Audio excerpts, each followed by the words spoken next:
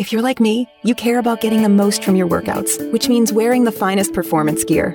You know, fabric that dries quickly and has superior moisture-wicking properties. Fabric so soft and comfortable you could, well, curl up and sleep in it. Introducing Sheex, spelled S-H-E-E-X, the world's first performance bedding line. Sheex began when two former elite athletes and coaches had an aha moment, combining everything we love about quality performance fabric with everything we love about comfortable, irresistible bedding. Unlike traditional sheets that trap heat, Sheex are breathable, so you aren't constantly waking up to throw off covers or add a blanket, so you sleep deeper, longer, and better. And Sheex bedding looks as good as it feels. Colors and styles that can match any decor at a price that will pleasantly surprise you. And right now, you can try Sheex for 30 nights risk-free. Just go to sleepcoolnow.com. Use promo code 1212 and get $40 off any sheet set. That's sleepcoolnow.com, promo code 1212. sleepcoolnow.com, 1212.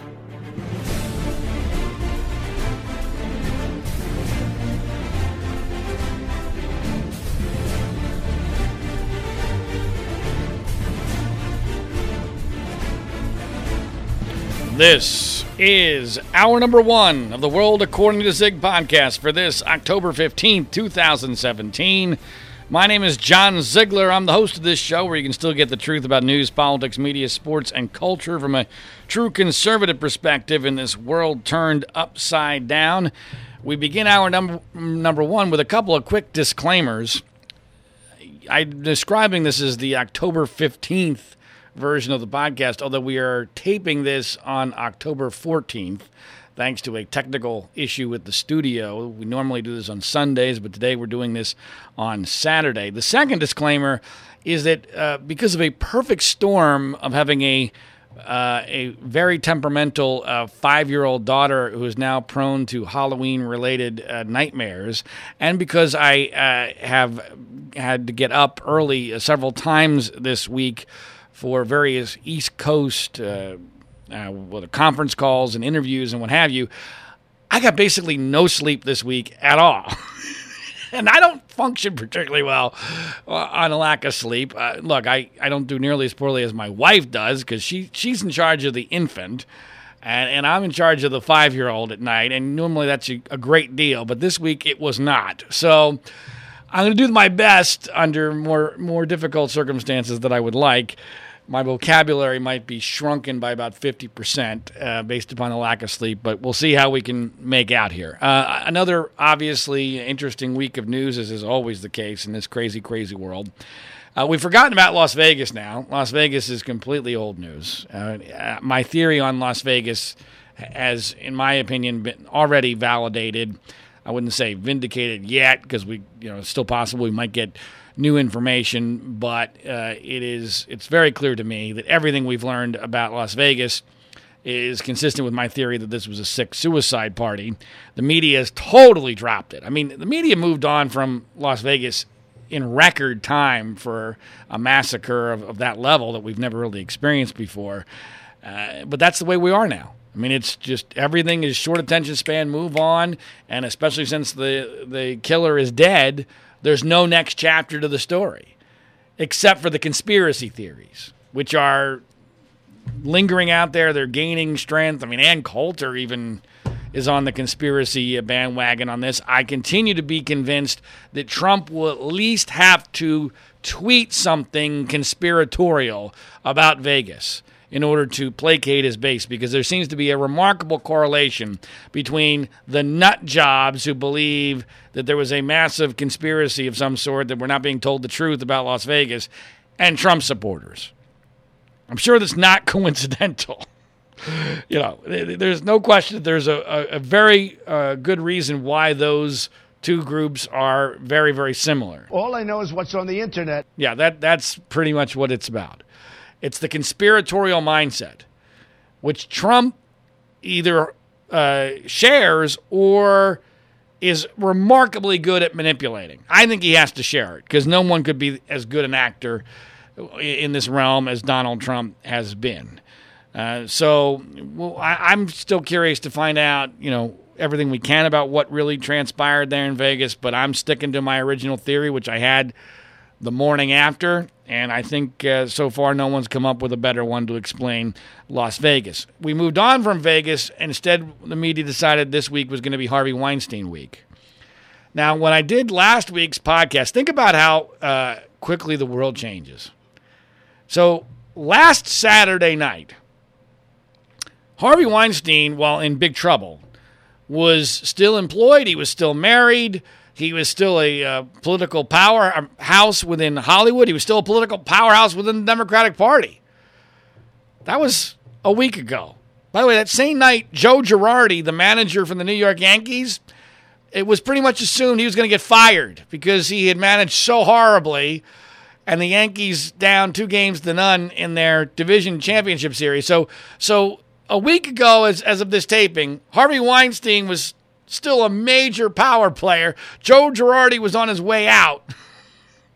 And now Weinstein's fired. His wife's leaving him. He couldn't get a YouTube video made at this point. Forget about a movie. His career is over. He might be headed to jail. And Joe Girardi and the Yankees are in the division, the American League Championship Series. Now, they lost last night, but it was on the road, and it's a 7-game series. So they may still be headed to the World Series, and if Girardi wants to come back, although there's indications he might not want to, my guess is that he probably will. So it's an incredible world that we're living in, how quickly things can change in just a couple of days' time. But on a more serious note, with regard to the Harvey Weinstein story, I wrote a column for Mediaite. Hopefully you'll be able to see it up at freespeechbroadcasting.com by the time that you are listening to this. If not, just Google it, and my name and Google News, it'll come up. And it's about how there are no heroes, literally no heroes, in this Harvey Weinstein situation.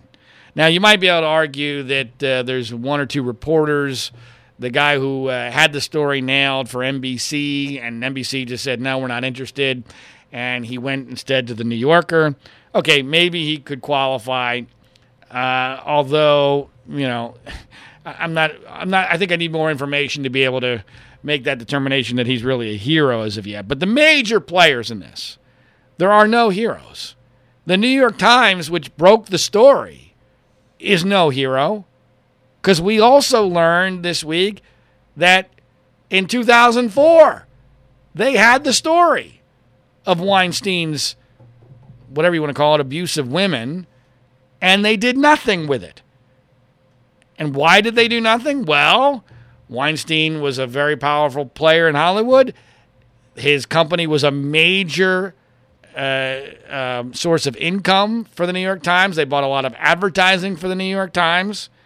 And that doesn't prove why they spiked the story, but it certainly is a very interesting and important conflict of interest.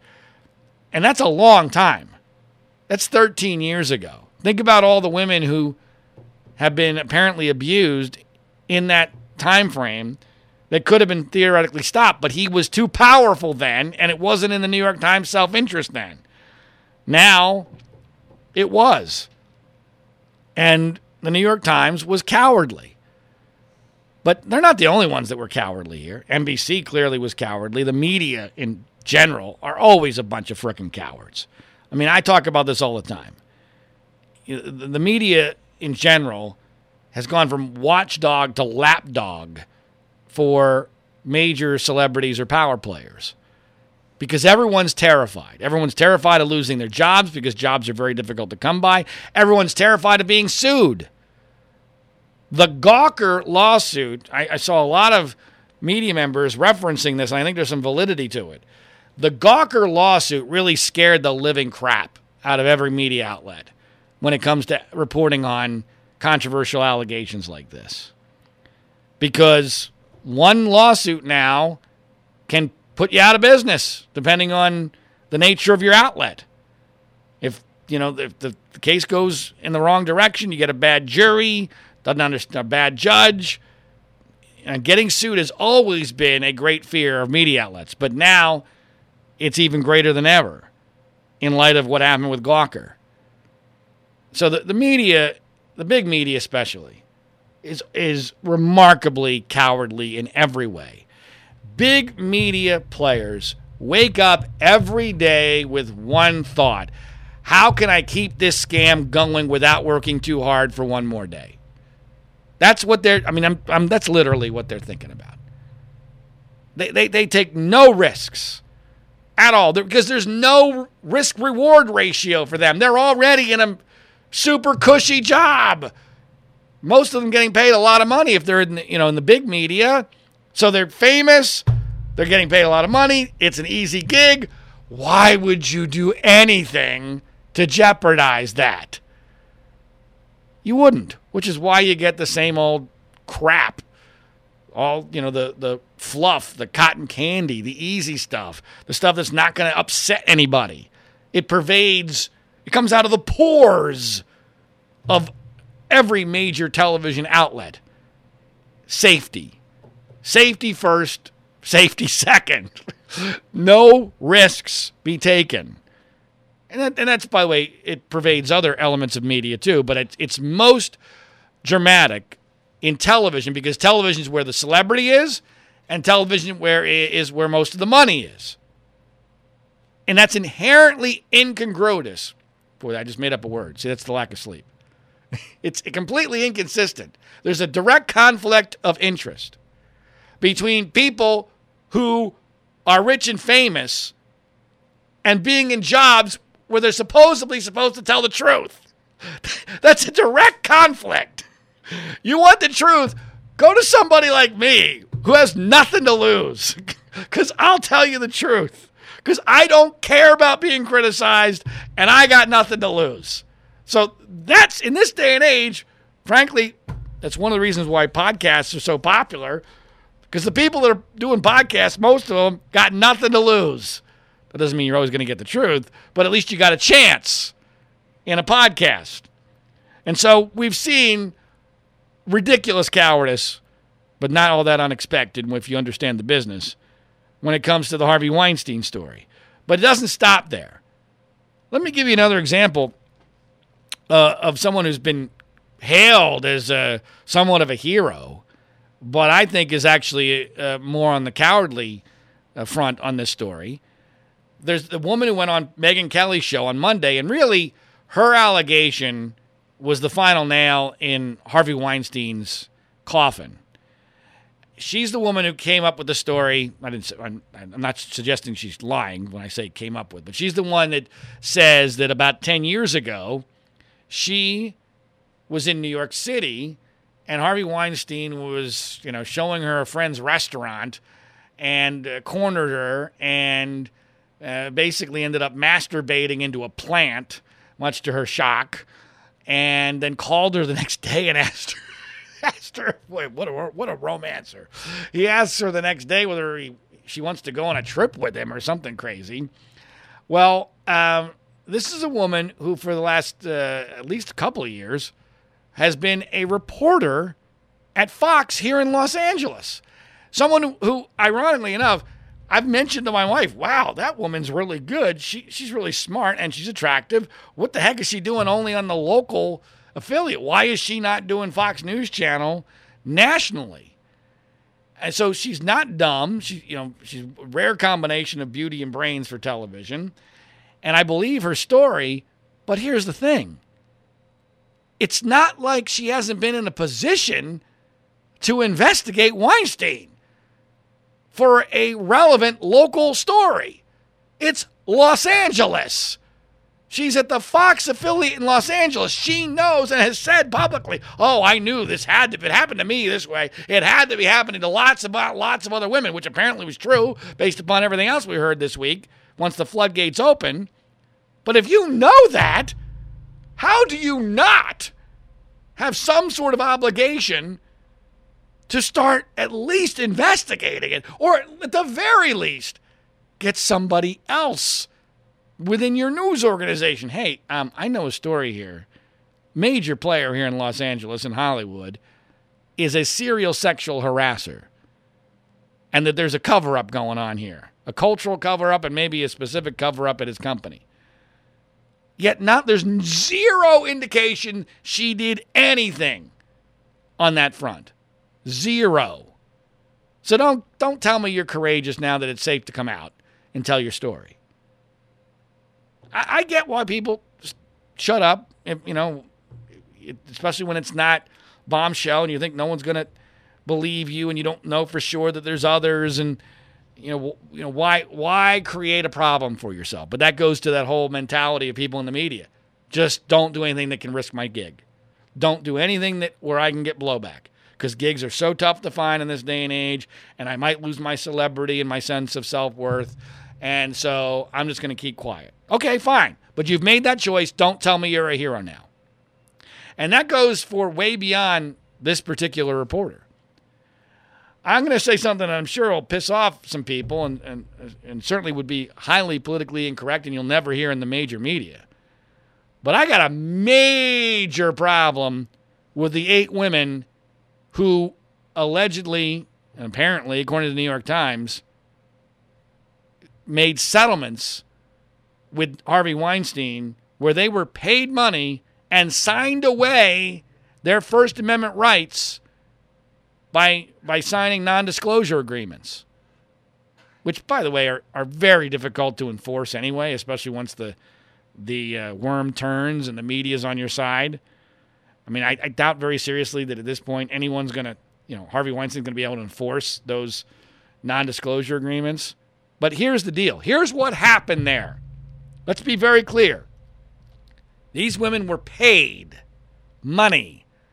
In the case of Rose McGowan, who's been going off on Twitter all week to much publicity. Twitter actually suspended her for half a day and then basically pseudo-apologized for her because there was so much backlash. But she's the actress who's she's now claiming that Harvey raped her. Well, she accepted apparently $100,000. Apparently she was one of the 8. Okay, so what happens there? By the way, if you're taking $100,000 from Harvey Weinstein, my guess is your allegation either wasn't quote-unquote rape or your story had some problems. Because if that was real, you'd be getting more than $100,000, especially with signing a non-disclosure agreement. But when you sign that, I don't have a problem taking the money, so per se, because that's the only way you might get justice. But when you're signing the non-disclosure agreement, that comes with a price tag. You are getting paid specifically for that. So in exchange for money, you are preventing yourself from being able to warn the public about this person you apparently believe and have evidence to believe is a monster. Okay? Nothing illegal about that. But no one forced you to do that. I heard that dozens of times. They were forced to sign non-disclosure agreements. Or at least that's the implication. No. No. Your lawyer may have advised you to do that because your lawyer was going to make money on this too. That's the way this works. So, but you got paid. You got paid. So then don't try to tell me you're a hero. You're actually a massive part of the problem. A massive part of the problem. Because if those 8 women had decided, and I realize it's not easy, but sometimes life isn't easy. If they had decided to speak out, then this would have been stopped a lot sooner.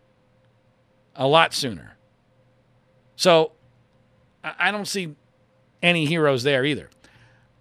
I also, keeping along this theme, and our guest in the second hour, Sherry Jacobus, who's a political commentary USA Today columnist, and she makes a very interesting comparison to cable news, television, and Hollywood, which you absolutely have to listen to in hour number 2, because I think in light of Harvey Weinstein and Roger Ailes, there are a lot of similarities, and it goes way beyond just sexual harassment. But one of the things that we talk about, and I think is important to discuss here, is this notion that there's a deal being made even when you don't sign a contract, even when there's not an official non-disclosure agreement. And this is highly controversial, way too politically incorrect to talk about in major media. People would go, clutch their pearls and go, oh, no, you can't be saying this. But here's the truth. Here's the reality.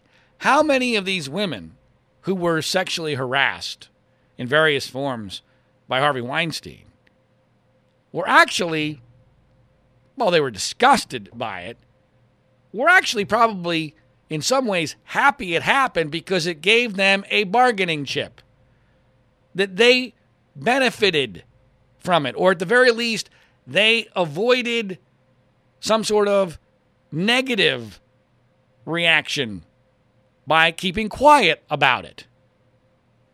Again, life often provides you with difficult set of circumstances, difficult decisions. It's what separates, the good from the bad, the weak from the strong, the wheat from the chaff, whatever cliche you want to use. But the reality here is that there was a deal being made here, even when there wasn't a contract for a lot of these women. And it sounds like I'm victim blaming. I am not. I mean, Harvey Weinstein is clearly a monster. His brother blasted him today. I mean, just eviscerated him today. Now, partially, he has an incentive to do that because he's trying to save the Weinstein Company. But it certainly seemed credible and sincere. So I'm not victim blaming. I'm explaining what really happened here. And what really happened here is that when you have a very powerful guy like that and you put up with it, now you have a bargaining chip. Sometimes it probably worked for them. Sometimes it might not have. But that's part of why they kept silent too, because they were making an informal deal with Weinstein as opposed to the ones where direct payment was made. Then there's the issue of the rapes. Because, see, this is an incredibly important line here in this story. Because are we dealing with a sicko who abused women, abused his power, used his power to get women to put up with all sorts of despicable behavior? Or is it something far worse than even that? Now, I think we've pretty much established that the first scenario is true. And that's bad enough. I mean, that is bad enough to cost somebody their career, their reputation.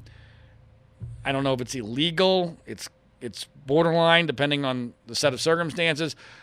But it's horrible and should be condemned. But there's also these 3 or 4, you hear different numbers, 3 or 4 allegations of rape against Harvey Weinstein. Now, if it's rape, then now we're talking totally different set of circumstances. The guy belongs in jail. And this is another level of horrendousness with regard to the nature of this scandal.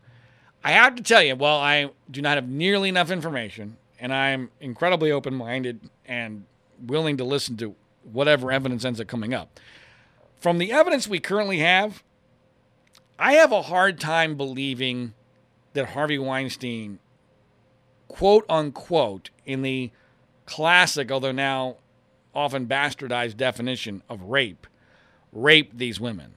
And the reason why I'm saying that, and again, I don't like this guy at all. Why? But I'm just somebody that's stupid enough to try to figure out what the truth is. So I'm not defending him. But when you listen to that police sting operation tape of him with the actress who he basically is admitting he's groped, and when you listen to these other stories about, like the one I mentioned where he masturbates into the plant, and Angie Everhart where he's masturbating into the floor, after waking her up in a cabin on a boat. It seems like he gets his jollies literally from the idea of it, the power of it, and yet he's actually kind of wimpy about it. I mean, the guy I heard on the audio sounds like a complete wuss. And there are other stories that are consistent with that, where when women stood up to him, he backed down immediately and rather profoundly. I mean, it's how much more humiliating can you get than to masturbate into a plant, apparently rapidly, in front of a woman you barely know?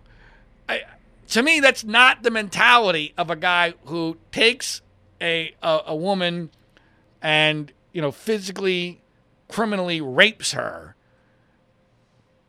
in the traditional sense of the word. Now, this is one of my pet peeves because, see, when we live in these politically correct times, one of the ways that the forces of political correctness win is that they change the definition of words. And one of the words that they have very successfully changed the definition of, and I understand it probably started off with good intentions, but one of those words is the word rape. I often say that it's the R words where political correctness really reigns supreme. Rape, race, and Republicans. There's probably a couple other R words, but those are words that get bastardized. Rape is such an explosive word. And people have a vision of what that means. And since it's so horrible, it's understandable. But now there are forces that have taken advantage of the power of that word.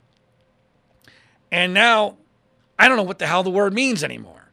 What does that word mean? See, because what I'm envisioning, again, I'm completely open to changing my mind about this if we get more information.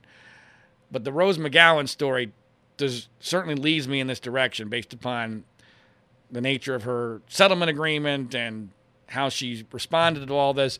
And she's apparently one of the four.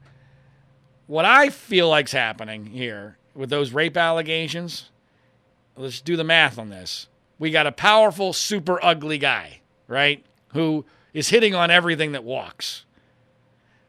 I think along the lines, you had a few women who really didn't want to do this, but he coerces them into having sex with them. And then afterwards, they're disgusted by it. And now they realize, oh my gosh, I got forced into sex. When in reality, effectively, it's the same way that a whore would regret having sex with. A whore doesn't want to have sex with her John.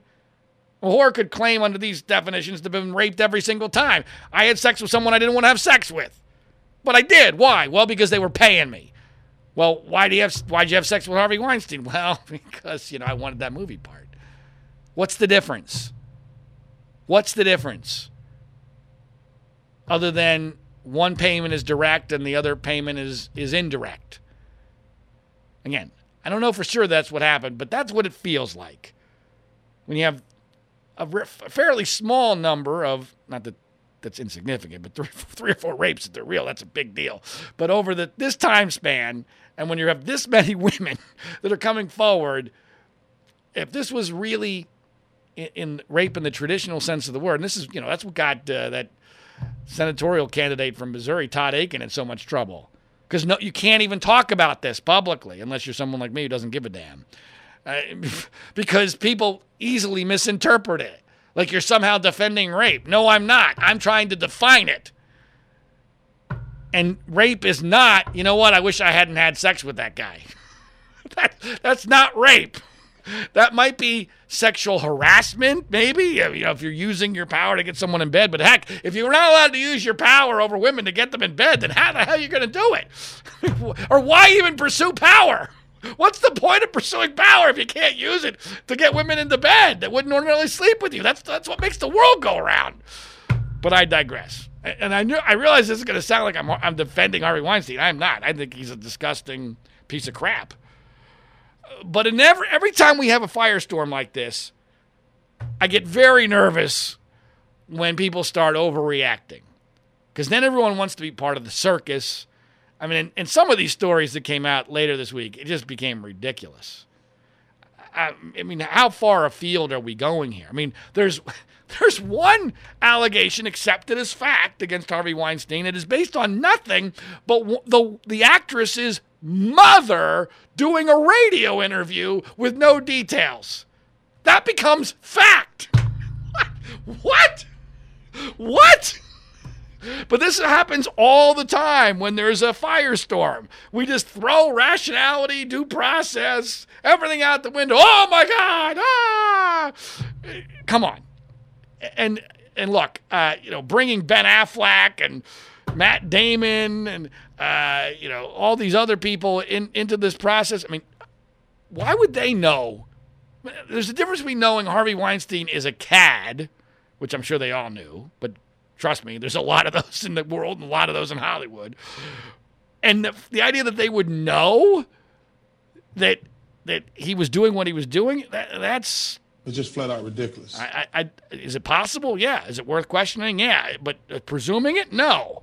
And Ben Affleck, I mean, this is where we started to leave the gravitational pull of the rational earth this week. Ben Affleck was forced to apologize for something that happened, I think, either like in the early 90s or a very long time ago, where he was on MTV doing a live spot, and he, for half a second, groped the side of a woman's boob. And there was no indication at the time that the woman was that upset, although I realize it's television, so you might be acting about it. My guess is the woman's been bragging about this for years. And now all of a sudden, because Affleck is associated with Weinstein, and this becomes a news story, he actually apologized twice. He gave one apology. People didn't like that. He apologized again. Seriously? Again, first of all, different era. Second of all, not really a big deal. I mean, not saying it's right. Not saying it's right at all. But in the in the pyramid of crimes against women, when you're a movie star... By the way, I thought when you're a movie star and you're good looking, this is allowed. Isn't that part of the rules? You know, my favorite thing ever done on the issue of sexual harassment in the workplace was when Tom Brady hosted Saturday Night Live many years ago, and they did a sketch, or wasn't actually, it was a prepared piece on like it was a sexual harassment training video, and Tom Brady was the guy who was showing you how to do it without sexually harassing, and the rules were basically: rule number 1. Don't be ugly. Rule number 2, be handsome. And the reality was that Tom Brady was allowed to get away with all sorts of things that might be considered sexual harassment if the guy was ugly.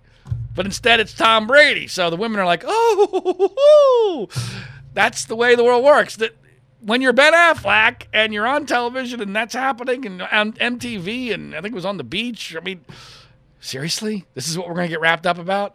Seriously.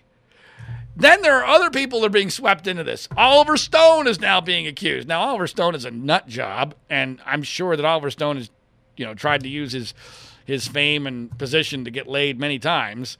But the allegations are incredibly benign. I mean, one actress whose name is escaping me right now, but she's pretty well known, is telling the story on Twitter of how he questioned why she brought her boyfriend to his movie premiere, and that somehow this was sexual harassment, that proof that he was harming her career because he wanted to get in bed with her, I guess, and because she brought her boyfriend to his movie premiere and he didn't like that he took vengeance on her. Okay, maybe, but that's a leap. But, Oliver Stone's been brought in. Alfred Hitchcock, who's been dead forever, he's been brought in. And there was a movie made a few years ago about Hitchcock's treatment of women, but one of the actresses, the woman who starred in The Birds, she got all sorts of publicity this week because she referenced the Hitchcock story and how he threatened to damage her career after sexually harassing her, and she had avoided that. But it's interesting to be, by the way, how many times when these stories are told that nothing actually ever happens. It seems weird to me. I mean, it's almost always the stories that came out this week. There's no actual sex. There's no rape. There's no, it's a swing and a miss and get away.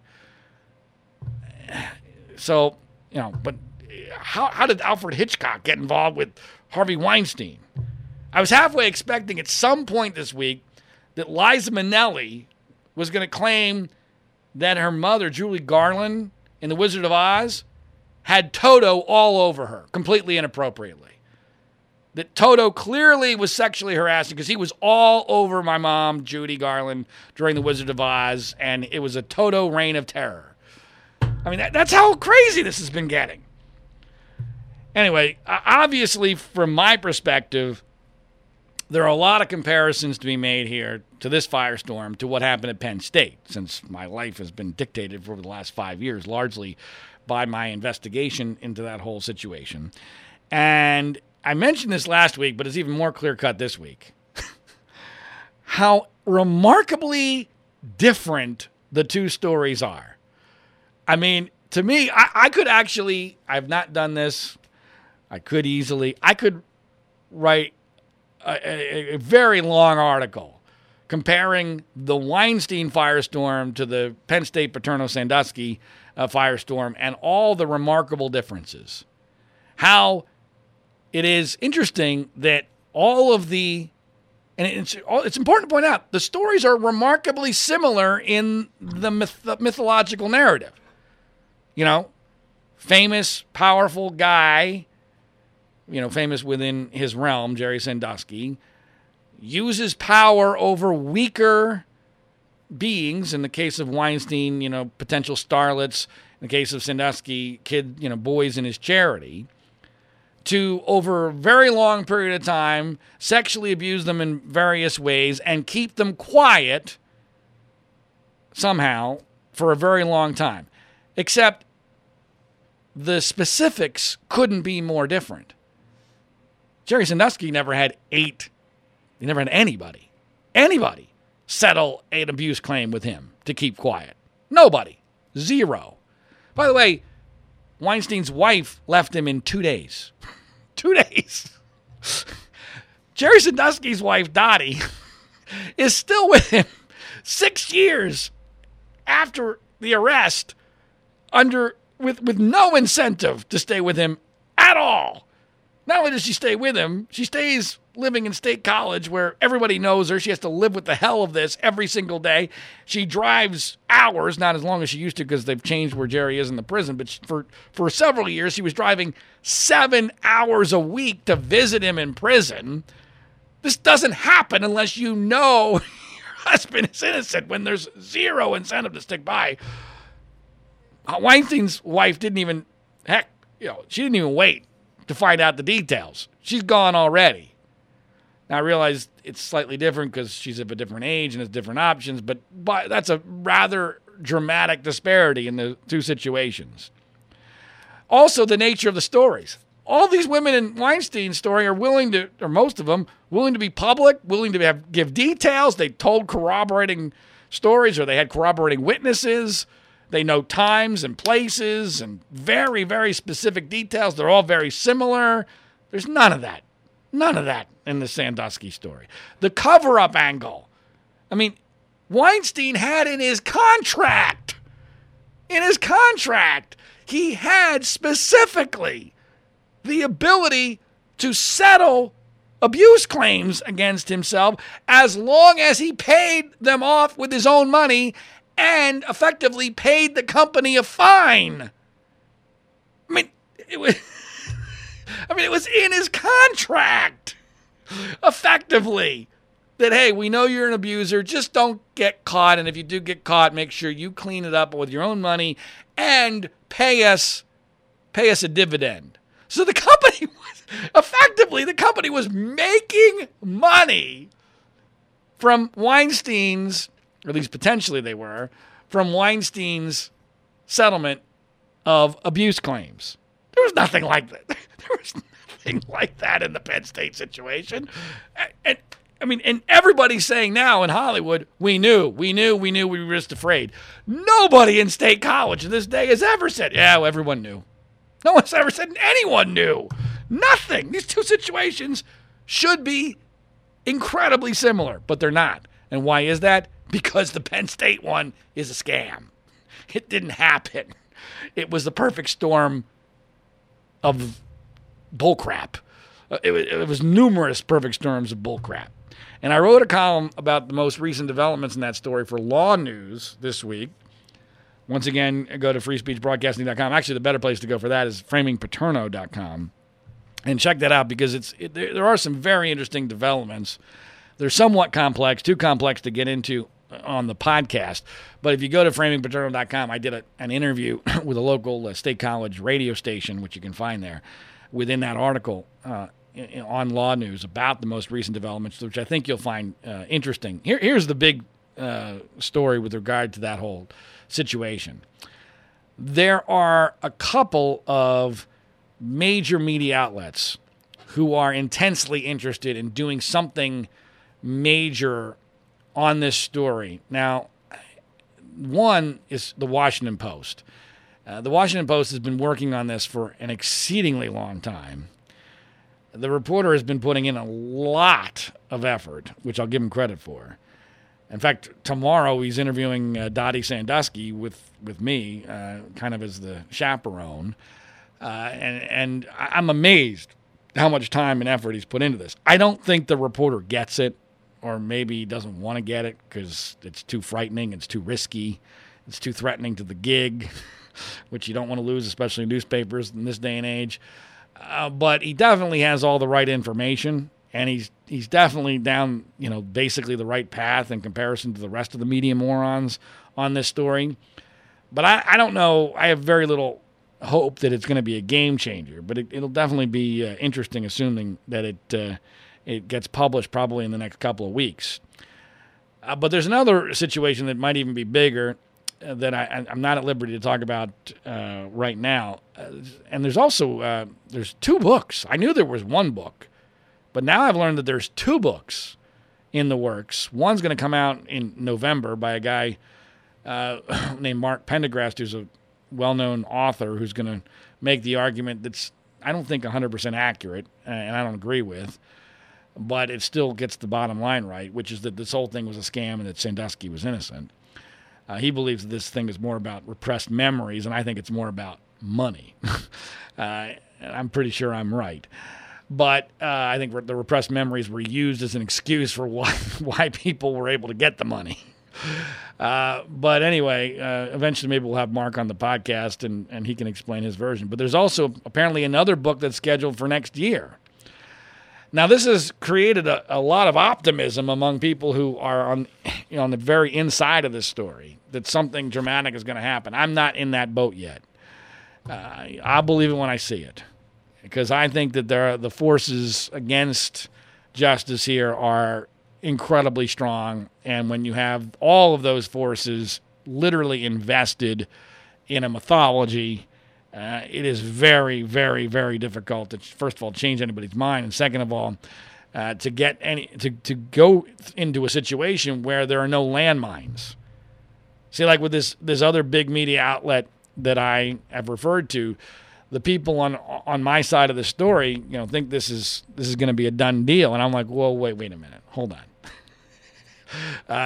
You have to understand that this media outlet, if to approve this story the way that is currently envisioned, somebody above editor is going to have to approve this, because this is way too risky. The editor may be fully on board right now, but it's amazing how people change when this goes from theory to practice. In theory, everyone's like, yeah, awesome, let's go, knock them dead. But then when it comes to pulling the trigger, it's remarkable how everyone wimps out in this particular story, because it's so toxic. So that, my view on this has always been, I know I'm going to lose, but I have to keep fighting until there's no other option, for reasons I've articulated previously. But one, it's the nature of the crusade. Two, it's partially because I'm the only person in the position to know exactly what really happened through nothing other than fate. And three, because I have nothing else to lose at this point. So it's the perfect storm of, you got to keep fighting, because if this thing doesn't get corrected, then heck, there's nothing to get corrected. Because I am positive, as are other people very close to this, that it was all a big scam. And but I'm almost as positive that it's never going to get corrected, which is incredibly depressing. All right, moving on to other news of the week.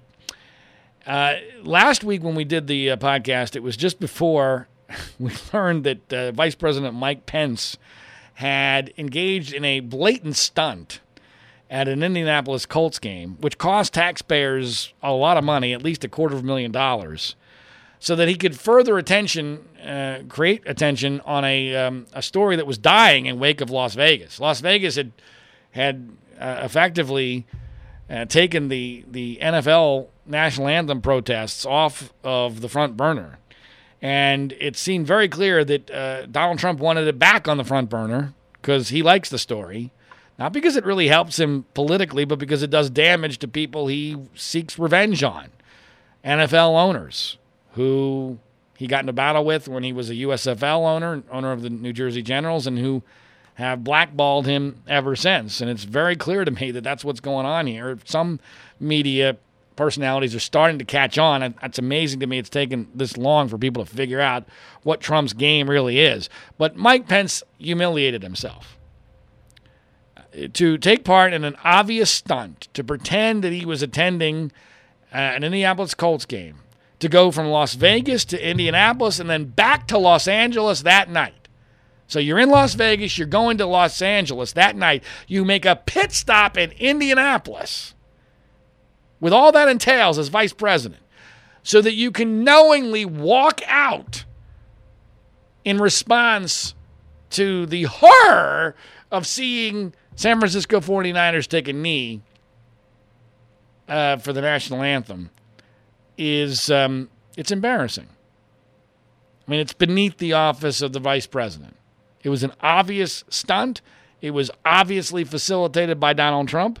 And I don't think it really worked, other than focus the attention back on the story, which is what Trump wanted. So Pence allowed himself to be used as a tool, as a pawn in Trump's game of media manipulation. And he seemingly did so happily. It's amazing.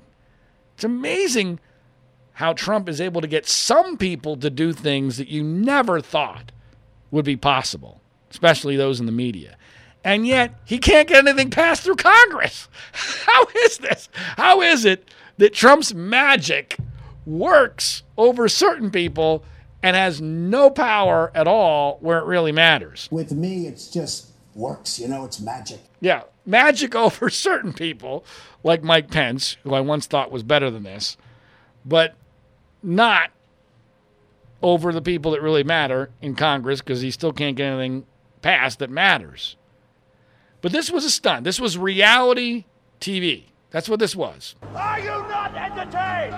That's what it was. And, this whole controversy is having an impact. It's hurting the NFL. There's no question about that. There was a chart that is stunning about a polling of Trump voters and their favorable impressions or disfavorable impressions of the National Football League. And it is remarkable. I mean, it might have been Republican voters, not Trump voters. But regardless, pretty much the same thing. It is remarkable how the approval and disapproval numbers have flipped ever since Trump made this a big issue. And it's important to point out, it's not like Trump made this a big issue when it started. This has been going on. It started last year. So if it was really all about the protests, then there would have been some movement in the numbers a lot sooner. No, this is all about loyalty to Trump. It's almost like if Trump says it, it's now not Republican to be against it, which is pretty freaking scary. I mean, that's that's like fascism there. That's so just because your supposed leader, who's not even a real Republican, says, okay, now we must boycott the NFL, we must hate the NFL, now all of a sudden, huge portions of Republican voters, without even thinking about it, go, yep, damn right, damn straight, I'm against the NFL. I'm pro-flag. And again, it's important to point out, Trump has a huge conflict of interest here. I believe that most of this is being driven by two things. One, his revenge against the NFL. Two, a large portion of his base loves this. They love him fighting, and they love the whole patriotism angle, fighting for the flag, the national anthem. That appeals to them. It's very simple. It's very base. and it makes them feel good about their lives. And frankly, there's also a racism angle. I don't think this would work for Trump's base if the people who were protesting were white. I really don't. I think spoiled black athletes are a good target for Trump with his cult-like base. I do believe that. I also think that there is a more potentially insidious motivation here that I haven't really heard anybody talk about. But, we haven't discussed Russia very much recently. Let's pretend for a second. Let's pretend. And I realize I'm not suggesting that this is what's happening because there's some conflicting information. I mean, it's very difficult to come up with a theory on Russia that makes perfect sense based upon everything we think we know at the time, whether it's exculpatory or whether it's complete conviction. As you know, I've been moving more and more towards guilt here, but that it's never going to be proven to the extent where it removes Trump from office. But let's pretend for a second. Trump is guilty as hell on Russia, and he knows it, and he feels like Mueller is hot on his trail. If you were preparing, if you were battening down the hatches, and you were preparing for the inevitable Mueller report that was going to be devastating, in order to survive that, what would you do? Well, there are three things you would do. The first is you would constantly try to discredit the news media by saying something like, fake news, it's all fake, fake. Don't believe anything you hear. That's the first thing you would do. The second thing you would do is you would wrap yourself in the flag. You would wrap yourself in patriotism. I am America. America is me. I'm only me. I am the only person fighting for the flag. I am the patriot. So you would wrap yourself in the flag. And then you would also wrap yourself in religion. The last bastion of scoundrels. You would wrap yourself in religion because then the religious zealots would stand by you no matter what. Why? Because they would see attacks on you as an attack on God himself. That's what you would do. Well, what has Trump done? Trump has done all three of those things in spades. In fact, this weekend at the Faith and Values Summit, he went overboard on the religious angle, as did his surrogates. One of his surrogates speaking at that summit actually said that November 8, 2016 was an act of divine providence. That God, the implication is God himself saved us from Hillary Clinton and bestowed upon Donald Trump the Electoral College victory. Boy, that God is a shifty one, isn't he? He's able to manipulate a few votes in Wisconsin and Michigan and Pennsylvania. He didn't care about the popular vote. He just knew focus in on the Electoral College, kind of like he was a Russian hacker almost. Because God might be a Russian hacker in the world we're currently living in, or vice versa. So keep that in your mind. I'm not saying that's what's happening, but if it was, that's what Trump would be doing.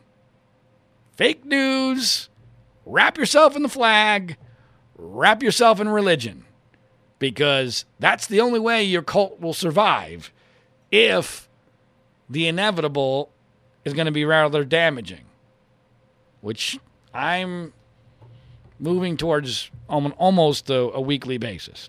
Couple other notes of Trump news this week. Wow, the battle with Senator Bob Corker is really extraordinary. I mean, if we hadn't been so desensitized by Trump already, the Bob Corker thing alone, the senator from Tennessee who has been very outspoken about Trump being a child and only a couple people are saving us from chaos and, all sorts of other things that went on this week.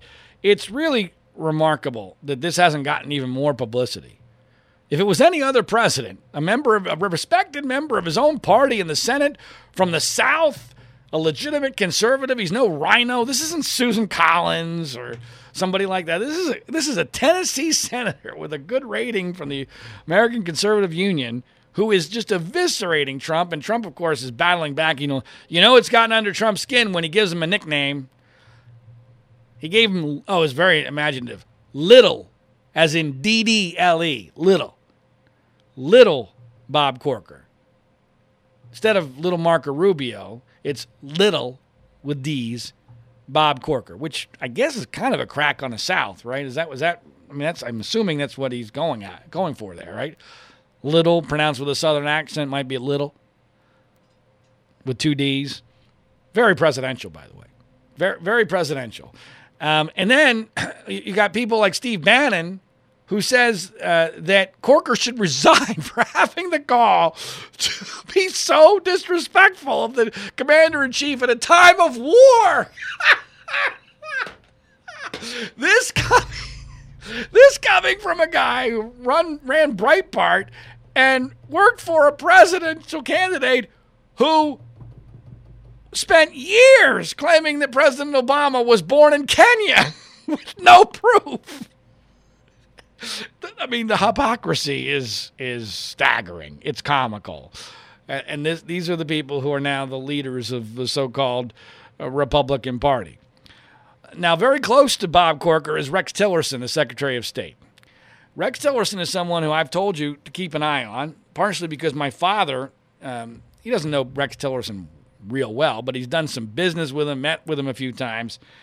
And my father has always said, in fact, he said on this podcast, that he always felt confident that when push came to shove that Tillerson would do the right thing, and if need be, he would resign.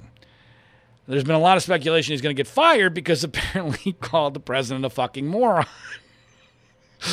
Now, the funniest part about the fucking moron comment is, one, that Tillerson didn't really deny it, and two, that Trump is apparently obsessed by it. Because there's no... it's certainly not an indication that you're a moron, that you do everything you possibly can to keep the news that your Secretary of State called you a fucking moron as in play as Trump has done in the last week or so. Because that's what a fucking moron would do. The smart guy would just let it go and say, okay, whatever. The fucking moron might do everything he possibly can to keep that in the news. And that's what Trump has done. Even going to the point of challenging Rex Tillerson. I cannot believe I'm saying this seriously. Our president challenged his Secretary of State to an IQ test, claiming he knew for sure that he would win. Now, I have to admit, folks, I did not, even as pessimistic as I was about the Trump presidency, and the reality show that it would inevitably become, I myself did not anticipate the episode where the president challenges his Secretary of State to an IQ test because he had been called a fucking moron to happen at least until season 3 or 4. I cannot believe this is happening in season 1.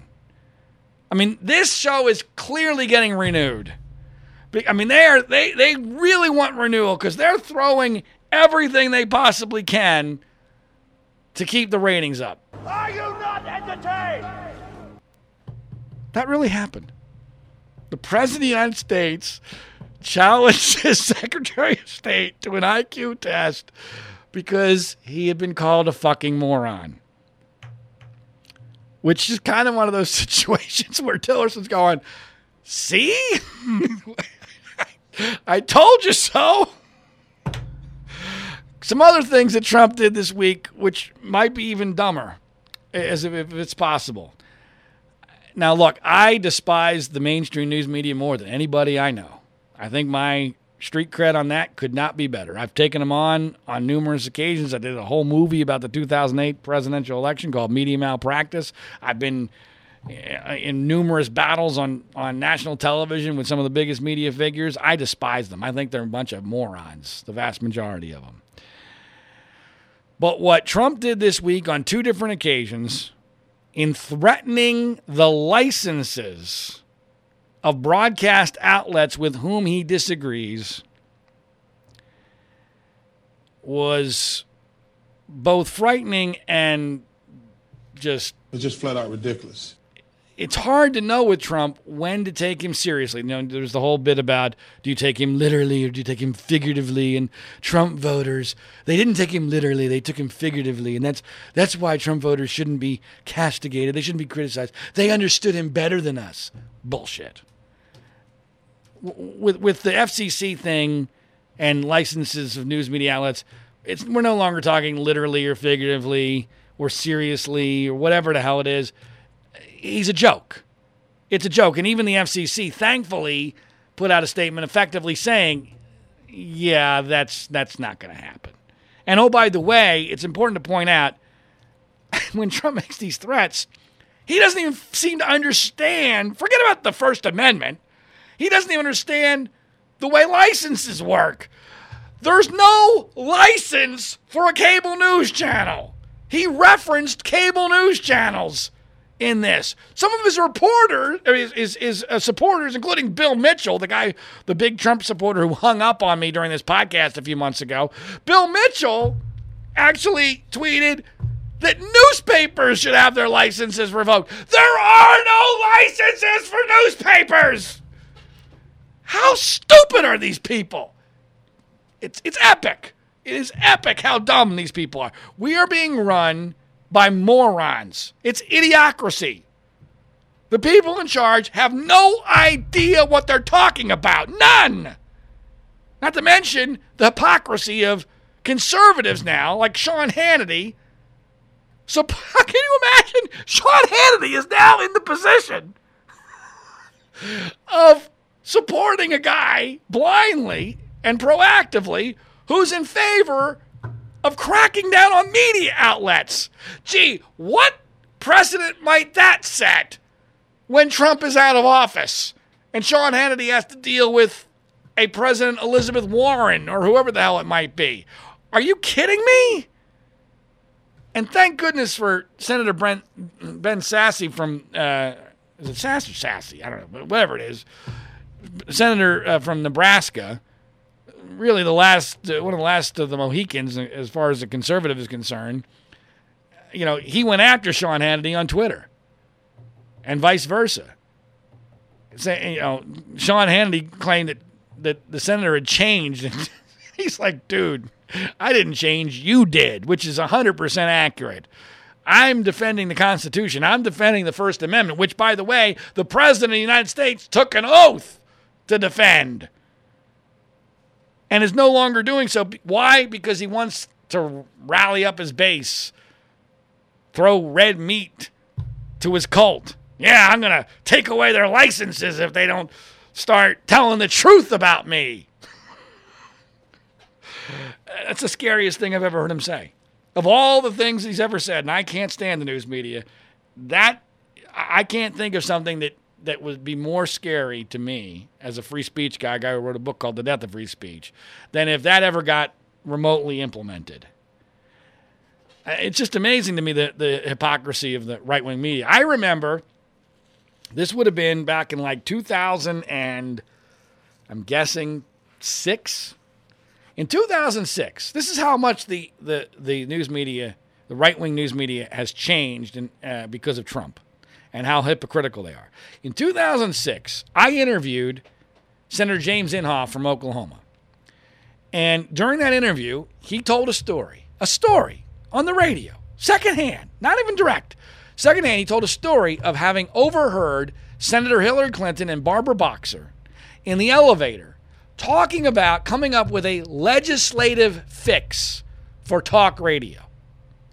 And I sent that audio clip to Andrew Breitbart, who was at that point running the Drudge Report, and that got put up as the headline on the Drudge Report. Headline, above the fold, big deal, legislative fix being, liberal conspiracy. When Trump himself, not overheard, publicly tweeted to the world twice that he's thinking about not a legislative fix, an executive fix of licenses, it didn't even make the Drudge Report, at least when I went there to visit. And I'm guessing that it never did, certainly not the headline. Never even got mentioned. That's the level of hypocrisy here on the issue of, well, frankly, everything, but in this case, free speech, but free speech that directly impacts their business. Drudge has been constantly paranoid about, Obama going after him. Remember? I mean, there were numerous times where Matt Drudge would link to stories of, oh my gosh, they're going to shut down Drudge. Trump threatens to do it on the networks. Nothing. Crickets. It's embarrassing. It's absolutely embarrassing. It's all just a reality show. Now, there was one thing of substance that the president did do this week, which is worthy of mention. And this is classic Trump. And I'm referring to his executive order with regard to Obamacare and getting rid of some of the regulations and getting rid of some of the subsidies.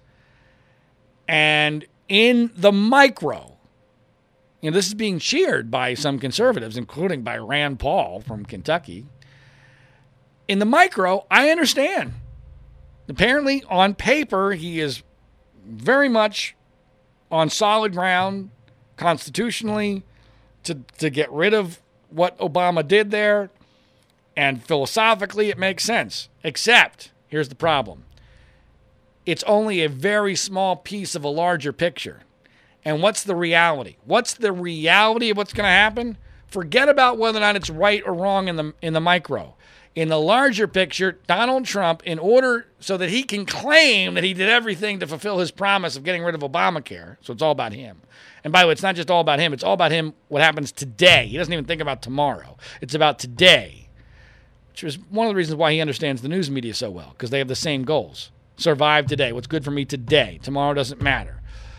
So, but I digress. So the point here is that in the longer run, now what we've done is, in order for Trump now to be able to claim he did everything to fulfill his promise of repealing Obamacare, which isn't even true, but okay, fine. In exchange for him getting that benefit, here's what we've lost. You can now no longer credibly, especially in this media environment, you can no longer claim that Obamacare failed on its own. You can no longer claim that that's Democrats' fault. You have now just alleviated all of the blame, all of the burden the Democrats should have carried for the inevitable implosion of Obamacare, because they're the only ones that voted for it. It didn't get one Republican vote. They owned this. It was Obama's name on it. It's his name on it. They own it, no matter how much the media could have tried to spin it. But now we've taken that burden off of them, because now it's Trump Care, which is associated with Republicans. And so now, as we hasten the inevitable implosion of Obamacare, guess what's going to happen? There are going to be people who will lose their insurance. There are going to be people who might even die because of this, or at least that the media will be able to claim died because of this. And the media will be all over it. And guess who's going to get the blame? No longer will Democrats get the blame. Republicans will get the blame. Republicans. And guess what we have coming up next year? We've got a midterm election where every single Republican in the House and a decent number in the Senate are going to be up for re-election with virtually no accomplishments, and to a small but significant segment of the population, they will be blaming them for what happened with their health care. So an already difficult set of circumstances politically just got more difficult. So now we have a situation where the chances of Democrats taking over the House and the Senate in 2019 have increased, just as Obamacare is disintegrating, imploding, which will create a crisis. And what will that mean? Gee, we've got a pseudo, not really Republican president, a Democratic House, maybe a Democratic Senate, a crisis in healthcare. How as a government do we fix crises? Do we ever go more conservative or do we go more liberal? Do we go less government intervention or more? Think about what happened in the financial crisis in 2008. That was all about the government stepping in, even when some of the companies didn't want them to step in. Because that's the only way you can, there's not, when you got a crisis, you got to do something. So inherently, inevitably, fundamentally, it's always going to be more liberal. So that will set the stage for Trump to say, you know what? It's broken. We need to fix it. How are we going to fix it? Trump's already on record. You probably don't know this. Most Trump fans don't know this. He's already on record in the campaign, in the primary, saying he favors single payer. There's a Breitbart headline from before, Breitbart went full-on Trump-tard by John Nolte, a guy who used to be my friend, who's a complete total sellout. He once called me his hero, and now he's blocked me on Twitter. I mean, it's hilarious what Trump does to people. It's an article on Twitter where Trump is coming out in favor of government-run single-payer health care. So he's already philosophically, to the point that he has a philosophy, he's philosophically wedded to it. The Democrats want that. A crisis is going to ensue requiring government action. So what's going to be the outcome?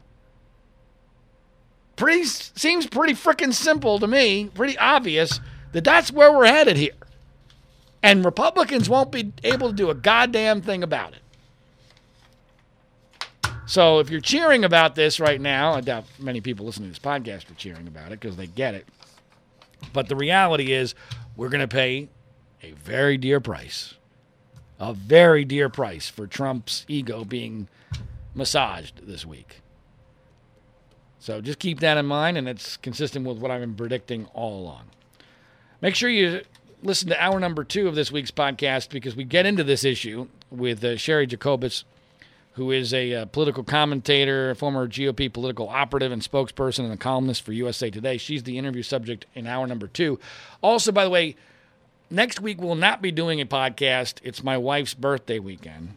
So please forgive me for that, which I'm sure means that this week will be a huge news week. But if it is, I'll still be doing my columns for Mediaite, and you can check all that out via my Twitter feed or on Facebook or what have you. So there'll be other ways for me to comment on things if, in fact, the inevitable happens and big news occurs. But until then, have a good couple of weeks. And as always, I only ask 2 things of you. Number 1, please share this podcast via social media, Twitter, Facebook, or word of mouth. And number 2, do yourself a favor. And if you're one of those people who sleeps and at night you use sheets, pay attention to this important message. Our website is freespeechbroadcasting.com, and my name is John Ziegler. Coffee? Oh, thanks. How did you sleep? Ugh, like a baby. I don't want to get out of bed. Ever. These sheets are incredibly soft. What did you say they're called again? Performance bedding by Sheiks. Performance bedding? Yeah, they're made from super high-tech performance fabric. They're incredibly breathable, so you're not waking up at night throwing covers off and then an hour later throwing them back on. Huh, no wonder I slept so good. Since I started using Sheiks, I sleep like a baby. No more sweaty nights for me. No? Well... Well, I like them because they're soft. They feel like, silk. Performance fabric, huh? Maybe we should... Oh, I don't know. Try them out again? Comfort and performance for better sleep. That's Sheiks. S-H-E-E-X. Sheiks. Try Sheiks for 30 nights risk-free. Go to sleepcoolnow.com. Use promo code 1212 and get $40 off any sheet set. That's sleepcoolnow.com, promo code 1212. Sleepcoolnow.com, 1212.